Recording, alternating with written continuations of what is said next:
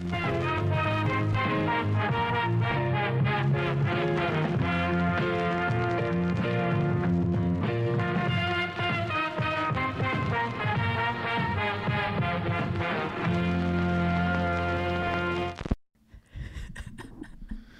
we're live.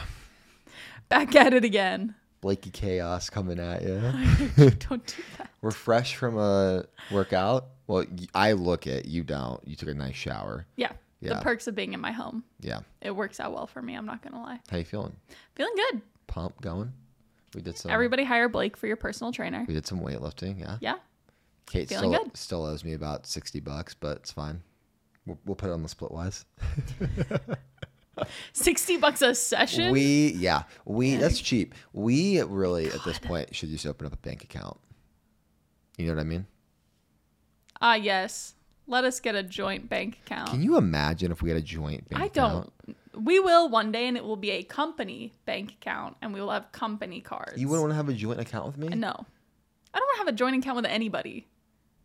I know. That's my business. I know, but I think it's a little rude that you wouldn't want to have one with me. Do you take that a little personally?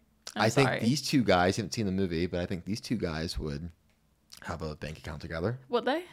I think so. I haven't seen this one, so. We are watching Scarecrow by Cher Madonna. They co-directed this one. My favorite artistic team. Yeah. Mm-hmm. Okay, so for context, you already heard. I have seen this movie, I think. I can't remember if I turned it off. I just know I disliked it. Okay, so it doesn't bode well for me. Because it's one thing if you're like, oh, I didn't like it, but it's very clearly like a campy, fun movie, and then I'm like, well, whatever, that's just not your style. I don't think you'll like it either. I was going to say, this doesn't look like the kind of movie that I would particularly enjoy, and if you didn't like it, then I don't have a lot of hope. Well, I love the Jerry Schatzberg. Is that his name? The guy directing Yes. It. Yeah. Yeah, the backup to Madonna and Cher. He did Panic Needle Park, I believe. Yes. And I love that. And I saw this. There is a movie poster museum in, I believe, like downtown Manhattan, or just above. No, it's in Soho. Called Posteritati, and they'll have guest curators come in, and they had Josh Safdie come in, and he had this. I believe it was like a French version of this movie poster. And I saw it just on my Instagram feed one day. So I sought out the movie because I was like, I mean, on paper, it sounds sick. Well, yeah, and the poster is cool. Even like just the US poster is pretty cool. Yes, it's very sick. But without giving anything away, I think it's very much like a Easy Rider sort of. Have you seen Easy Rider? Yeah, like a million years ago. Well, I remember it not being my speed either. There's this, well, I won't get into it. Maybe we can talk about it after the movie. And maybe my opinion will change, who knows. But there's this it's a very specific type of movie from late 60s, early 70s. Mm-hmm. That kind of like, I can sense it's got that kind of meandering vibe. Got to that it. Dog, that meandering dog. That meandering dog. Yeah. It's a junkyard dog kind of movie. Yeah. Not usually my favorite. So we'll see how this goes. I love Pacino. You do. I feel like this whole series, yeah. The more we talk about it, because this is only our second in the run, but we've been talking about it a lot, obviously, and I think you have been very excited about it. Really love Pacino, especially like early Pacino, because obviously. Cutie. This also stars someone we've already 5'6" man. Sorry. I like a little. Listen, you like a little man. If he's gonna be 5'6", you've got to be a little unhinged. I can't explain why that particular combination does it for me. It does though. Every so often. It's not like an across the board thing, but every once in a while. You can be 5'6", but you have to look like Al Pacino. You gotta have a little something in the eyes. There's gotta be a little like, ooh, I don't actually know what's happening here. The bigger, the more stable. The smaller, the more unstable. Yeah, I'm sure there's absolutely nothing in there that it says about me as a human being. No. Don't look into that deeply. It definitely doesn't mean anything. You were saying something, but I cut you off. This movie also stars somebody we've already covered. I know. I forgot. I don't think we've talked about Gene Hackman since his run. Yeah. We Yeah. did a Gene Hackman run a couple of months back now. You can go look. We did what? French Connection. Uh-huh. Did we do that right after Superman. the De Palma? Yeah, I think so. Pretty shortly thereafter. Yeah, because didn't maybe I'm Didn't wrong. De Palma direct the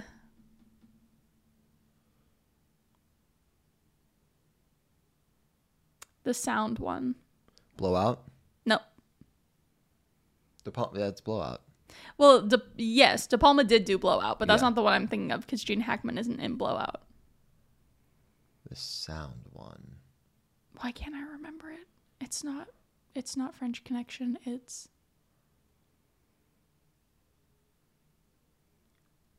I have to look it up because it's gonna drive me insane. We all know it. We watched it for the run. It's a really well-known movie. We are drinking. I don't know the name, but I've been mixing them over yonder. What's the name of our drink? Let me find you the name of this movie, Sorry. and then I'll find you the name of the drink. She's working overtime, folks. Time and a Because half it's over gonna here. drive me nuts if I can't remember it. But the name of the drink, TBD. The drink itself has bourbon, ginger beer, Campari, limes. All of that is a lie. Really? Yep. We drank that for something else. I'll tell you what we're drinking in this one. Hold on. Shit. I don't know I'm why I one can't find this workout movie. and one shower off. That's what happens when sweat's still on my face. It's okay. There's a live baby on set. We have it just to entertain us behind camera. The Don't worry about it. Conversation. Oh, That's De the Palma movie I'm didn't thinking of. direct that one. That was Coppola. That was Coppola. Yeah. I don't remember how we got from De Palma to Gene Hackman, but we did it somehow. And the movie that I was thinking of was The Conversation. And we are drinking. What am I thinking of? Did we already drink I feel like we've had a lot of drinks with ginger beer in them, to be Yeah. fair. It was unintentional, but that has been a running theme lately. Yeah. No. We are drinking something cold. The End of the Road. Oh, look at you. Feels a little appropriate for this movie. Very fitting. And it is Scotch, Campari, and green chartreuse. So we're using some of the green chartreuse that was left over from completely Oz. wrong. It's okay. That ain't no big thing. It's the end of the road. I'm excited to drink it. Am I going to get my pay deducted? Yeah, actually, I'm calling HR right now. Okay. Sorry. I feel like we need to put him on a performance plan. A PIP, performance improvement plan. We should hire somebody as our head of HR. Yeah, me. Allie Patter. There's no conflict of interest there. Al Pacino, Gene Hackman. Mm-hmm. We're drinking a little scotch, a little Campari. This also does feel like a Scotch movie. That's a different child. That's a child in the basement. Don't worry about it. That's your free birth control for today. If you can even hear it. I don't even know if you can hear it. I don't have anything else to say about this one. I don't either, and I'm not looking forward to this, but I am looking forward to talking shit and being a little drunk. So should we get into it? I think we should, because if you're not excited, then I'm not excited, but we should roll it anyway. You're going to have fun on this episode today, folks. Okay, let's roll the tape.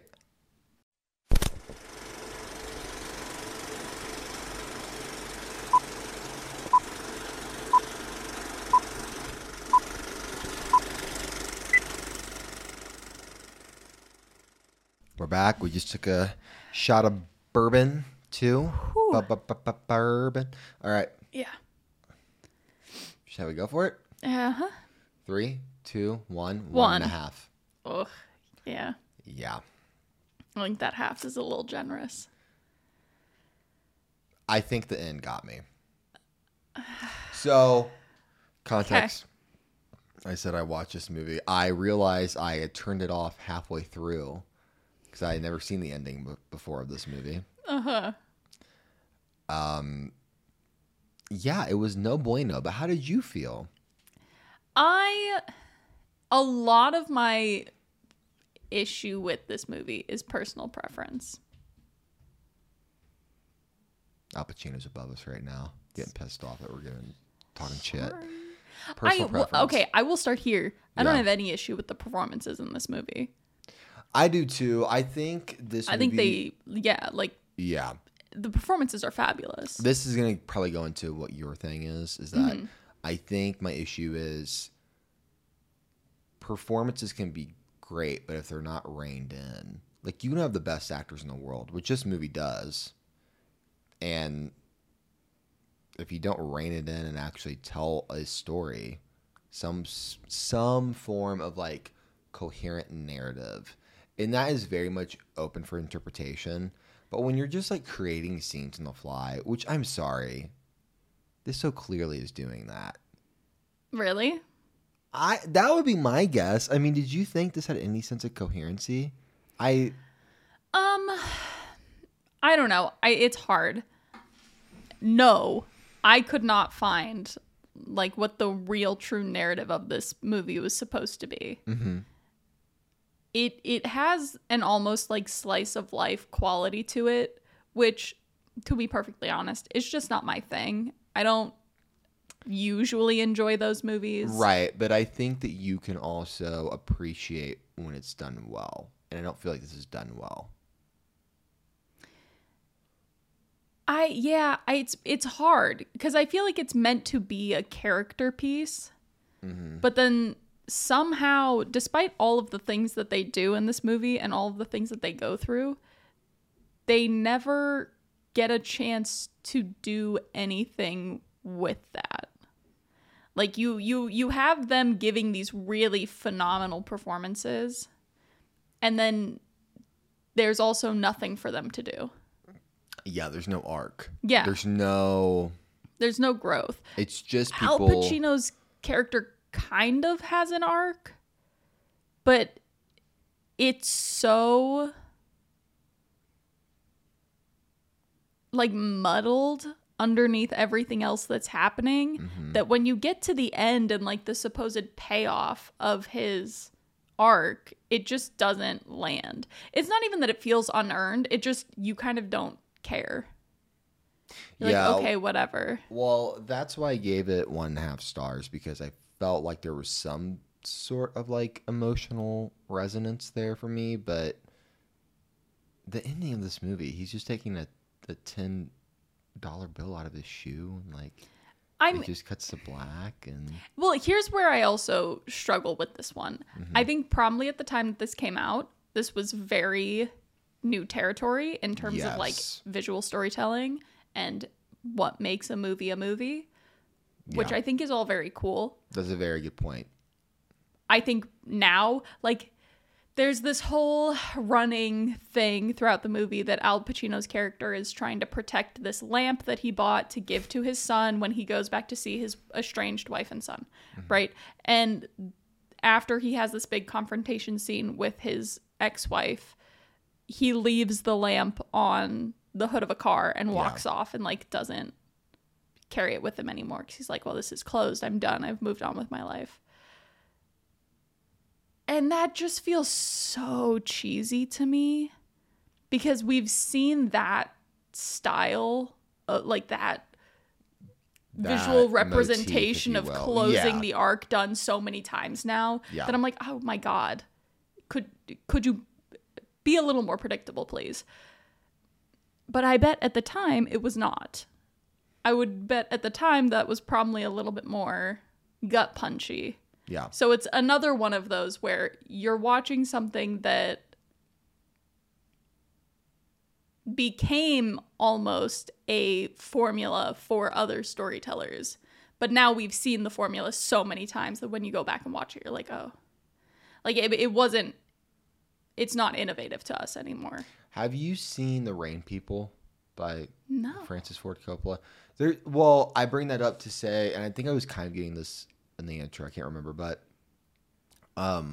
there's this mode of filmmaking in the late 60s, early 70s, and it's like, I would even say like Five Easy Pieces falls into this category, but like this movie, The Rain People, and then there was one other movie that I pointed out in the intro. I'm totally blanking. Regardless, just like this sense of, Easy Rider. Duh. Like, get on the road. Cameras were finally lightweight enough that you could like take them with you and shoot film. And it was like, get on the road, shoot a movie, just go out and be free. And also people are like, you know, it's the end of like the 60s, and I think there's a lot of dropping of acid and like doing psychedelics and thinking a lot of drugs happening. That made your movies better. Yeah. Which is a whole other conversation we can get into, because I think that does not make movies better. I think it opens up another avenue of making a movie, and I think that's warranted, and like that's valid and good, but I don't know. I don't think you tell a story any better with the use of psychedelics and hallucinogens. No. We've seen that it does not work time and time again. Regardless, this movie reminds me a lot of The Rain People, because you can feel the spirit of like, let's just get the guys together, get the girls together, let's get a camera, let's go out there and just shoot some stuff. We know we're talented enough to like do stuff on the fly. Let's just make scenes and see what happens. So I do really like that. Like the filmmaker side of me is like, that's fucking awesome. I don't know that's how they made this movie, but that's the feeling that I got.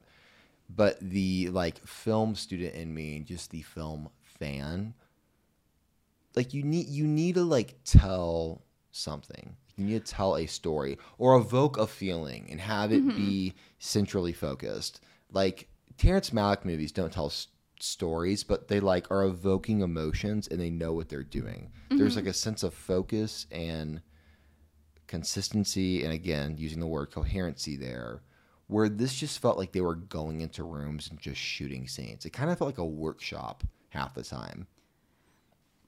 Yeah. That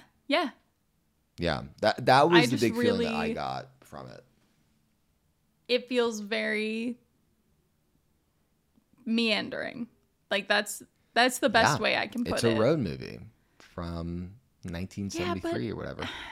It is 73. It's from 73. Yeah. But I think you can do a road movie and have an arc. I think where this also suffers is you have two really strong, phenomenal actors. Yeah. And you don't have a point of view. We don't know who's telling this story. It's not Al Pacino's character. It's also not Gene Hackman's character. So we're watching them almost as an outsider. But they're not likable. Like, you don't sympathize with them. You appreciate the like relationship that they create with each other, but you still don't really like them. So then it makes it hard to get invested. I think you can feel their pain, but I don't think you can empathize with them. And I think the only reason you feel their pain is because they're just such good craftsmen. Like, they know how to get you there, because they're in painful situations and like traumatic events. I shouldn't even do that. They're in real traumatic events, but they're doing it in a way that feels present and truthful in the moment. Which so many actors, and I'm not saying this like talk shit, like so many actors would just be hacky because it's hard to do. Like, it's hard to. Yeah. And same with directors and writers like us. Like, it's hard to make those moments truthful, and those two make a lot of these moments really resonate. Yeah. If you didn't have these two, do you want to say who's going to be casted other than these two in there? The original conversation to cast this movie involved Jack Lemmon and Bill Cosby, which, when you get to a certain point in this film,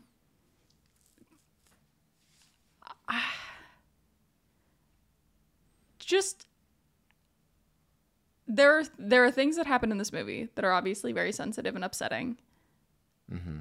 Like, there's a whole sexual assault scene that's very visceral, and I just can't imagine. Like, it was hard to watch as it was. If this movie had involved Bill Cosby in any way and then had that scene, right, we would have turned it off. I would have been like, actually, we're switching movies for this week. I'm not. Yeah. Well, even if it didn't, like, We Are Back, there was a siren in the background and all of Chicago PD, so we had to pause. And Kate also said it's going to be a short episode because we did not like this movie, which, sorry. Yeah, I'm trying to think of more things to say about it, and really it's just the performances are great. There's no point to it. What I think we can talk a lot about this movie, but not about it specifically, but just what it means for cinema. I think that the idea of it's nice to have this podcast because we have a dedicated format of conversation between us, which we loosely talk about like filmmaking and like moving through the years and stuff. I feel like we're definitely us on this podcast. Yes. But we are dedicating conversation to be very focused because we already talked about the stuff, but it's just very organic around these runs. That being said, there's this thing with film that we don't talk about enough, that you can dislike a movie but still recognize its importance. I think Scarecrow isn't, personal opinion, I don't think Scarecrow is an important movie, but I think the type of movie that it is, made in the time that it was made, is very important and also very telling, as are all movies that they're all you can hear. Sorry, that's also the family we have locked in our basement too. As are all movies that they're all telling of the culture that you're in, especially the movies that are on the fringe, that are outside the studio system, that are independent. I think this may sound like a reach. I think this is their version of what like us releasing movies on YouTube and making short little videos on TikTok is today. It's just at the moment, it's this radical new experimental thing. Because you got to think, in 73, people weren't really this was a whole new way to make a movie. Yeah, I get what you're saying. It's kind of like how the internet's disrupted our view of filmmaking. Yeah. Like we put a movie out on YouTube. But it was still a very like commercially created movie. They expected this movie to do well, and when it bombed, everybody was a little surprised. Were they really? Mm-hmm. Like both Gene Hackman and Al Pacino have said since that they're like, I'm disappointed that this movie didn't do well, and it's one of my favorite performances. I think that's funny because you never know what art you're making. Like that, like people that aren't artists, we talk about this a lot because we like to make stuff. It's like you don't know what you're making. I mean, obviously, we're not like making movies with the Warner Brothers yet, but it's funny. Like the things that you don't care about, like affect people, and things that you really care about, nobody gives a fuck about. Yeah, yeah. I think, and I don't know. I may eat these words later, but I feel like when you make a movie, the things that you don't care about are the things that affect people the most because they are the thing that is most real to you. Mm-hmm. So they're the thing that you either have thought about so many times that you're like, whatever, I don't want to think about this anymore. Or you're so blind to its significance in your life because it's something that you just like, it's too human. You don't want to look at it. You're like, whatever, I'm just going to put this out there and we'll see how it does. I'm not going to think about it again. And so then those are the things that end up resonating with people because they carry the most truth in them. Whereas like the harder you try to manufacture something, the more effort you put into any specific type of thing, the less authentic it feels. Yeah. And so especially for like modern audiences, I feel like authenticity is a huge point of emphasis for us. And like I'm not going to name the movie, but there's a movie that we just saw that was really trying hard to lean on certain emotional crutches to invest people in the story. And it didn't work in the same way that it had worked before because it felt way too manufactured. Yeah, that gets to a bigger argument about studio filmmaking, a bigger conversation about studio filmmaking and like what makes a studio film. Because I know we don't entirely agree on that either. What do we disagree on? Like the difference, we were kind of talking about it yesterday, but the difference between commercial, like mass market filmmaking versus more independent filmmaking. I think we draw the line on like what differentiates those differently. I feel like we see it the same way. I know what you're talking about, but where do you see it? Well, I see both things are very, like, where do I see, like, how they're different? Yeah. I think this with film overall, with movies overall. The thing that nobody wants to admit is that filmmaking is the one art form that is corporate backed. Like, no matter what you're doing, even at the smallest level, you're creating an LLC, you're raising $100,000, $50,000 with investors with the promise that they will get money back or putting equity into the film. Mm-hmm. You need a team of people that you need to pay, even at scale. So, and I think people like to act like that's not a truth, and it is. It's like at any scale, it is corporate art. That's how it is. I think that people that rag on, this is kind of I'm also drunk, so excuse me. I took a shot of bourbon too, so a double shot of bourbon. Thank you very much. It was not a double. That was more than a single finger. It was this finger.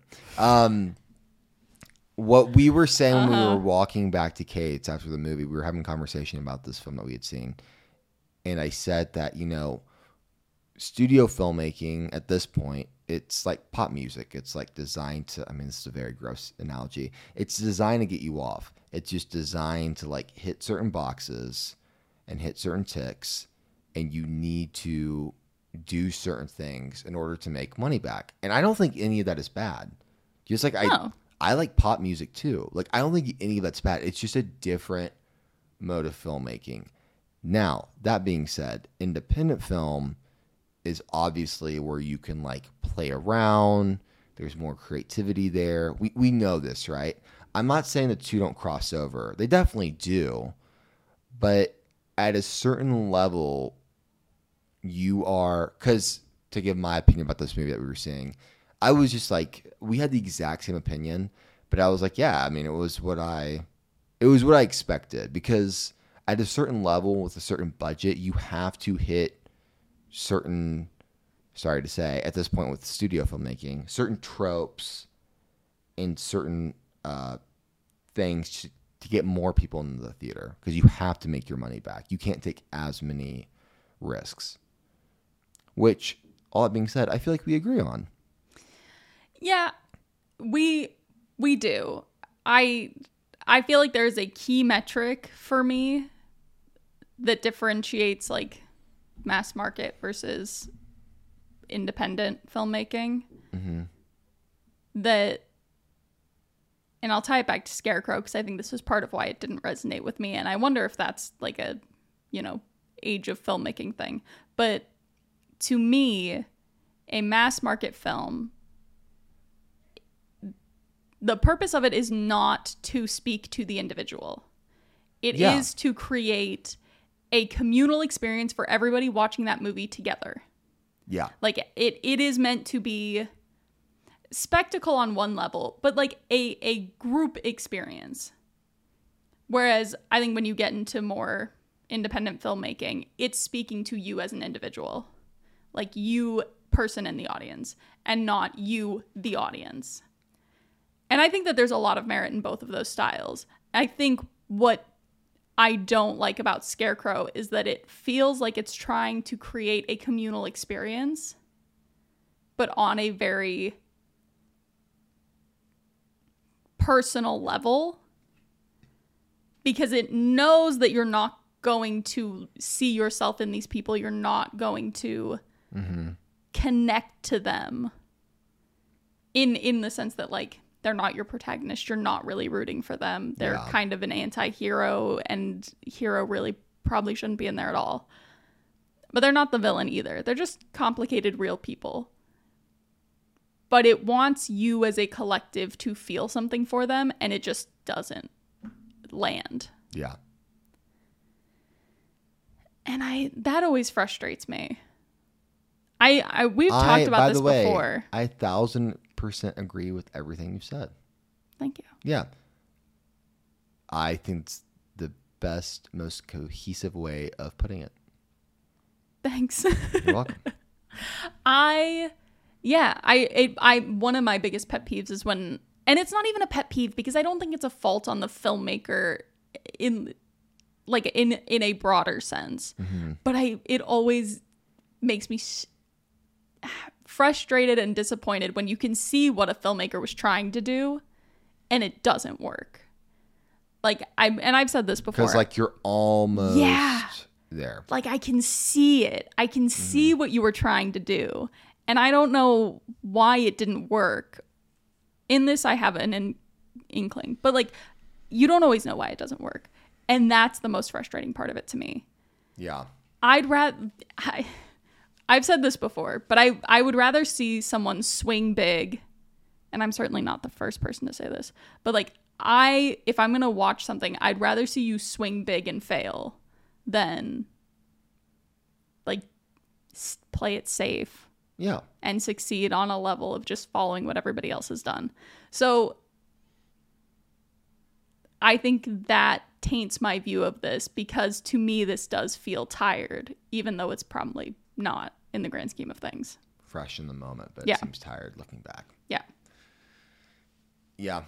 I think the whole idea of... Check the time real quick. 23. Wrap it up and then I'll switch it off and do a theater act. Do it. I really like what you said about studio filmmaking versus independent filmmaking. I think that cinema is increasingly cinema is increasingly an art form about expectations for every individual film. Yeah. It's there's you know, with music, with painting, with drawing, with sculpture, with dance, with all the other different art forms that you can really individually create with no corporate backing, with no financiers, with no groups. You could do it all by yourself if you wanted to. You don't need to ponder and pontificate. Is that how you say that word? Yeah. I'm from Missouri, by the way. Ponder and pontificate about expectations and about the communal sense.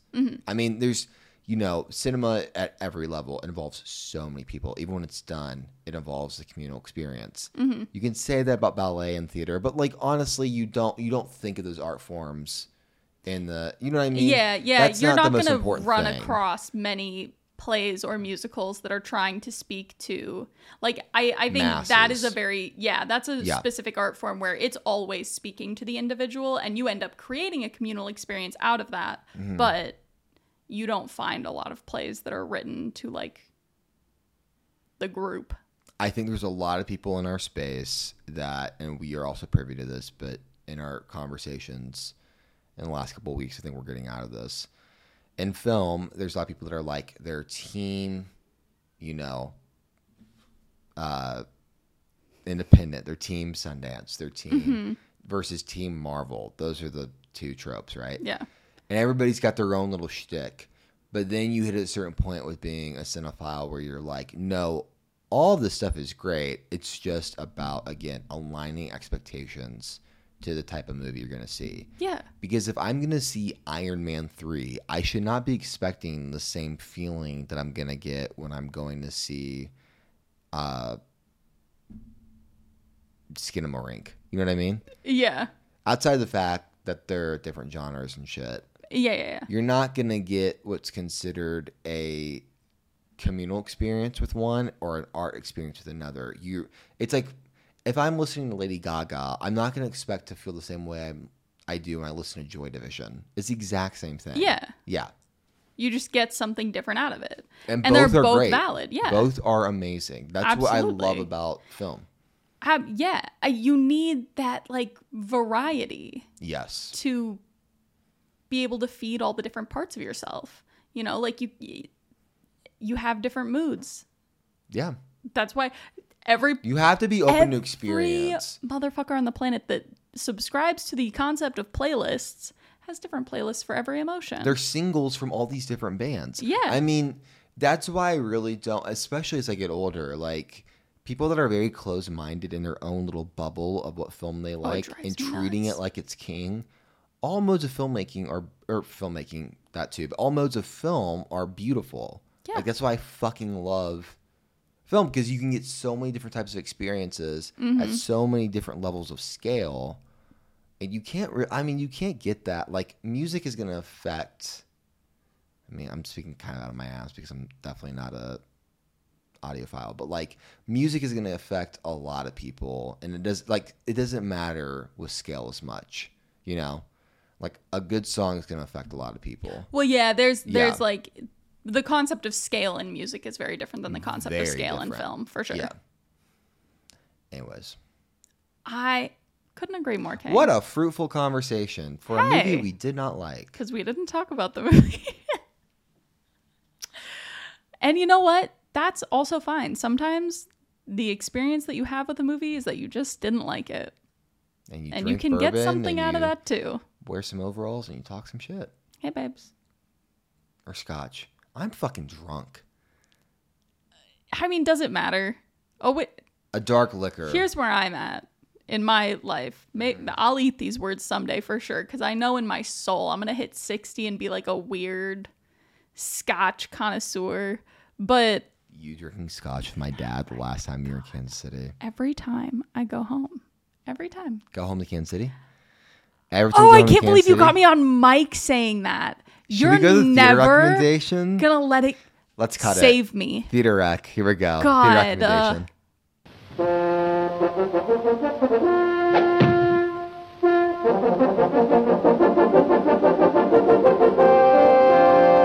Welcome back, and we are very gonna quickly, because we are almost running out of battery for a Very gonna quickly. Very gonna. God damn it! I drank. Okay, give me a break. I worked out. I hit my macros. I'm at my protein intake. I'm gonna hit this real quick. The Sci Film Center, because I had to do something in Denver, Colorado, as told by my head of HR. So we're gonna give an you executive producer, an executive producer, and writer, COO, and COO, and director, and payroll. All right, CEO, what are we hitting? The Sci Films. I do not want to be CEO. The Sci Film Center, home of Denver Film. Gonna give you a little SIE synopsis. SIE. For anybody As looking. the permanent home of Denver Film, the Sci Film Center is Denver's only year-round cinematheque. The Sci Film Center presents a weekly changing calendar. Had to swallow there. I'm getting a little. Started. A weekly changing calendar of first-run exclusives in our house revivals. Look at that, Kate Napoli. Over 600 per year, actually. All shown in their original language and format. We love that. Big subtitle guy. He read Cinematheque and then his mouth started watering. Denver Film's programs reach more than, can you guess how many? You just looked. I did. Cheater. I'm sorry. 200,000 plus there was going to be a film quiz. lovers annually. 200,000. That's a nice number. It's a very nice number. I didn't know Denver had such a great film scene. I don't know. Go Denver. Sci Film Center. You like movies? Go to Sci Film Center. If you find yourself in Denver and you want something to do, SIE, baby. Go see what they got. What are they playing this week? Let's give it a look. See showtimes. Eventive.org. That's how you know it's a good. I'm sorry. That's how you know it's a good art house. If they're using eventive.org, ooh, that's not good shit. He's got a preference. Okay. They are showing lots of independence. Love it. The Angry Black Girl and Her Monster, Blue Jean, The Eight Mountains, Everything Went Fine, Falcon Lake, If Light Closed Its Eyes. That's a good fucking name for a movie. They're showing Party Girl. I think Party Girl just had a recent restoration. Yeah, it must have, because it's been making the rounds. Yeah. God, oh my God, I have such a crush on Parker Posey. Anyways, of course you do. Does that make sense? They're also showing You Hurt My Feelings with our girl Julia. I don't know what that is. I'll show you the trailer after this. We're gonna get our girl here. Julia, as in Julia Dreyfus. Julia Louis Dreyfus. Period. We love Julia Dreyfus. We do. You especially love her. Mark this video. I'm like 5 drinks in. Manifesting. Manifesting. What are we doing? We have some plans for Julia Dreyfus. Yeah. Yeah. I mean, obviously, I would love to work with her. You want to cast her in one of your scripts so bad. You do too. Well, You're I do. Also, I think don't she'd be put it on perfect. me. No, I'm just saying it was your dream first. Yeah, but you also No, I support the dream. You dream. also have a dream. Yeah. We're dreaming. This is us. God, I should drink water. We should just send this off. Julie Dreyfus. Oh my God. I love Julie Dreyfus. When you see this, hit us up because I we know don't- you're watching. Yeah, I know you're. She's actually one of our top fans on Patreon. Yeah, of course. I'm too drunk for this shit. Okay, should we send it off? Yeah, I think we should. Great. Bye. Bye. Thank you for listening to Broovies. If you liked what you heard, you can subscribe to us on Spotify and Apple Podcasts. And if you didn't, feel free to argue with us in the comments of our social media on Instagram at Broovies_show. And next week we're watching Glengarry Glen Ross.